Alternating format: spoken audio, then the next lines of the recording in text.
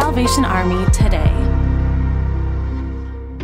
Salvation Army Early Childhood Education Centers are an integral part of the Salvation Army in New Zealand's holistic ministry to families. These centers exist to empower people, equip children for life, and offer a life-changing relationship with Jesus.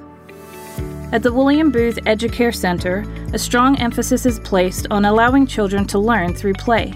The center provides individualized learning programs based on each child's interest, using a varied range of opportunities and experiences. The Ministry of Education's early childhood curriculum is woven throughout, with the emphasis on the learning partnership between teachers, parents, and family. The curriculum ensures that children are taught literacy and numeracy skills in an age-appropriate manner. To hear more stories like these, visit salvationarmysoundcast.org/SA today.